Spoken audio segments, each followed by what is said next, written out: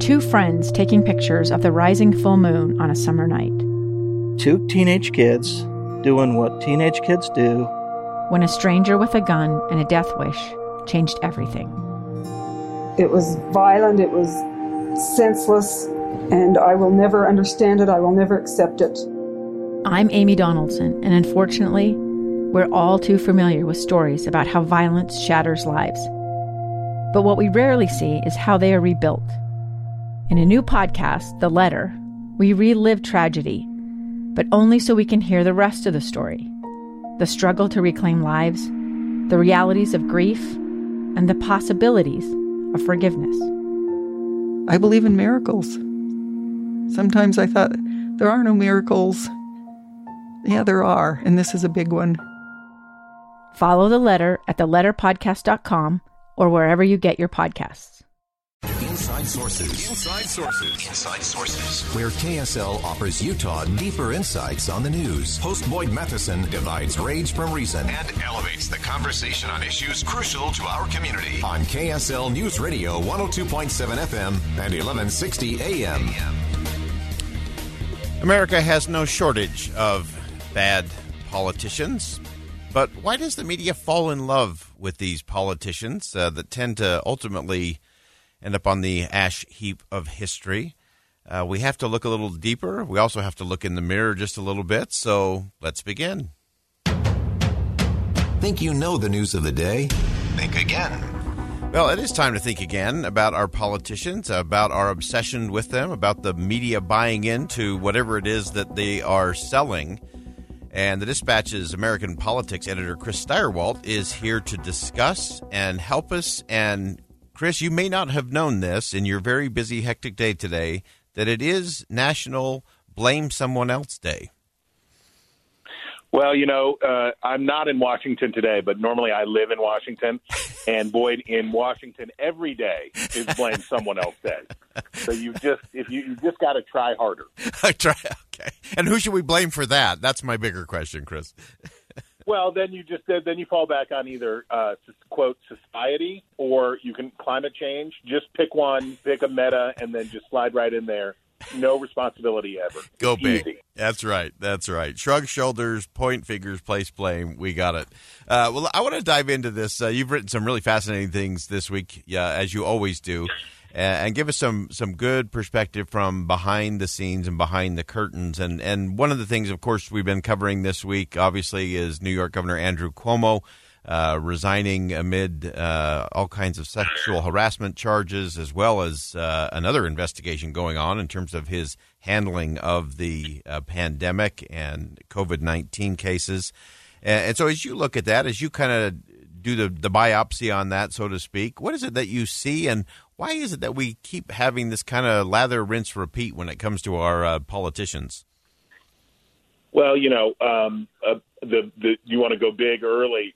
To go big early is because we forget human nature, and we forget what people are like, and we forget why we have limited government, and separation of powers is because we know that human beings are fallible and fallen and have a tendency to do the wrong thing. That's why we don't make them into our rulers, and that's why we limit their power.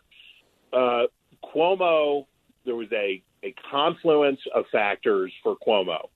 One big one was the press was looking for a counterweight to Donald Trump. They wanted to juxtapose Trump with somebody about coronavirus. When Trump is talking about, we'll hit him with the disinfectant and we'll put the UV light inside of it and all that stuff. The desire in the press was Trump is bad.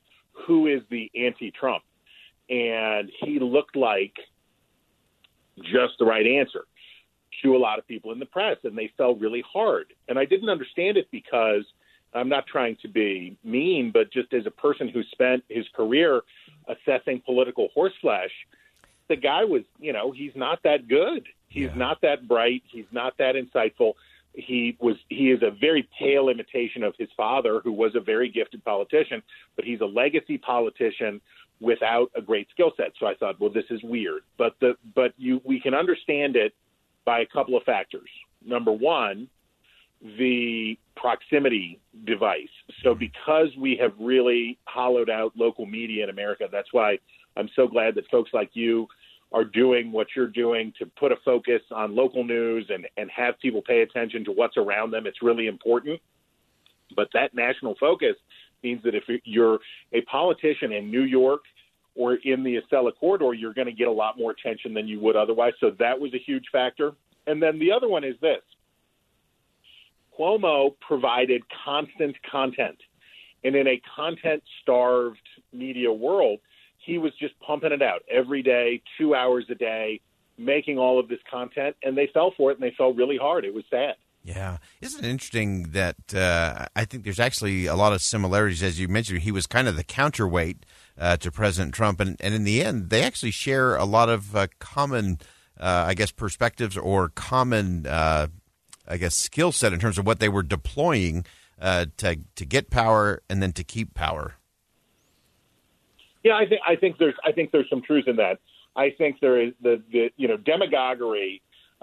We don't seek to avoid demagoguery because it's unpopular. We seek to avoid it because it's effective, and it's the reason that the founders wanted to avoid it. The reason demagoguery is dangerous is because it's effective. When we appeal to emotion instead of reason, and our leaders don't lead us in ways that are steeped and rooted in rationality, that's a problem. And Cuomo definitely emoted his way through things, and very much the way Trump did. I think another big part in all of this, Trump and Cuomo share a capacity for brazenness. So here's Cuomo. He made a disastrous decision about the nursing homes in New York. But you know what? It was a tough time. People didn't know what to do. I'm sure that he thought he was making the right decision in New York. He made a bad call there. Other governors made good calls on other things. It was trying times. And I tend to be very forgiving of leaders who, in uncertain circumstances, when they're forced to choose, they make decisions. Sometimes you choose wrongly. What Cuomo did after that disaster, though, was to pretend like it didn't happen, say that, we're winning, we did it all. He wrote a book and got a $5 million advance to write a book about his great leadership and never took any ownership of his failure. And to me, the greatest objection that I have to Andrew Cuomo and his governance is not that he made a mistake.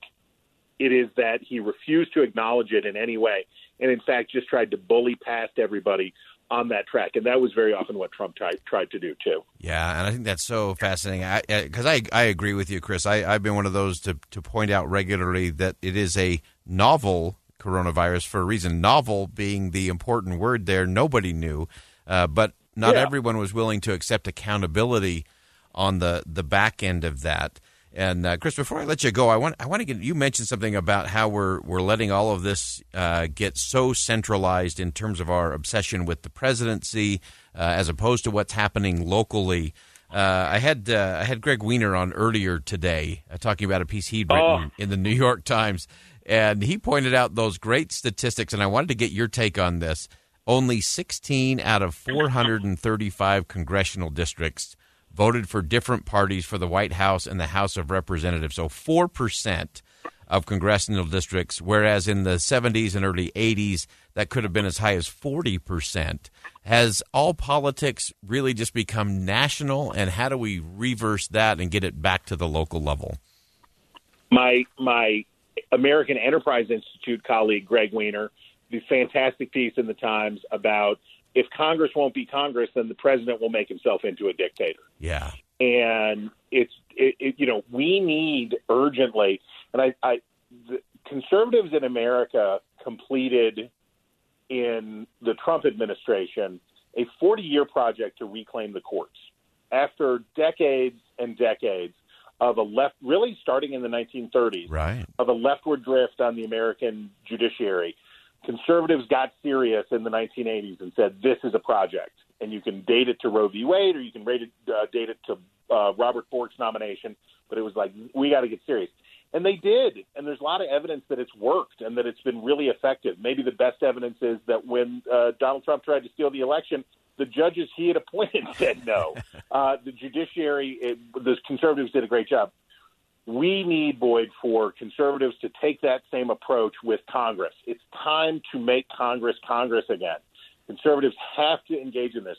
after decades of favoring presidential power over legislative power, which was understandable when Republicans dominated the presidency and Democrats held Congress for 50 years. It was understandable that the bias sunk in that way.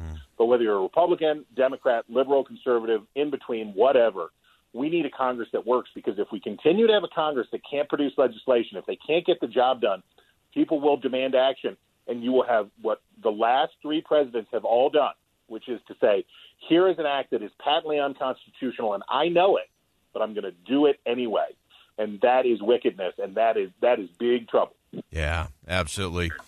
Chris Stirewalt, always appreciate your perspective from the Dispatch and AEI, and we'll have you back again soon. We need to continue this conversation because it is the conversation we have to get to, and it all starts with each of us looking in the mirror because we keep sending the same folks back. This is a we the people issue. We've got to do it different. We've got to have a different kind of conversation. Thanks for joining us, Chris. Amen, brother. All right, we're going to step aside for a quick commercial break. We are rolling into fall and fall sports. KSL News Radio's Alex Curie from Unrivaled is going to join me next to talk about bandwagon fans, players getting paid, and much more right here on KSL News Radio. Think Again with Boyd Matheson on KSL News Radio. I'm Dave Cawley, investigative journalist and host of the podcast Cold. In October of 1985, a woman named Cherie Warren left work at a busy Salt Lake City office to meet her estranged husband at a downtown auto dealership. She never made it home.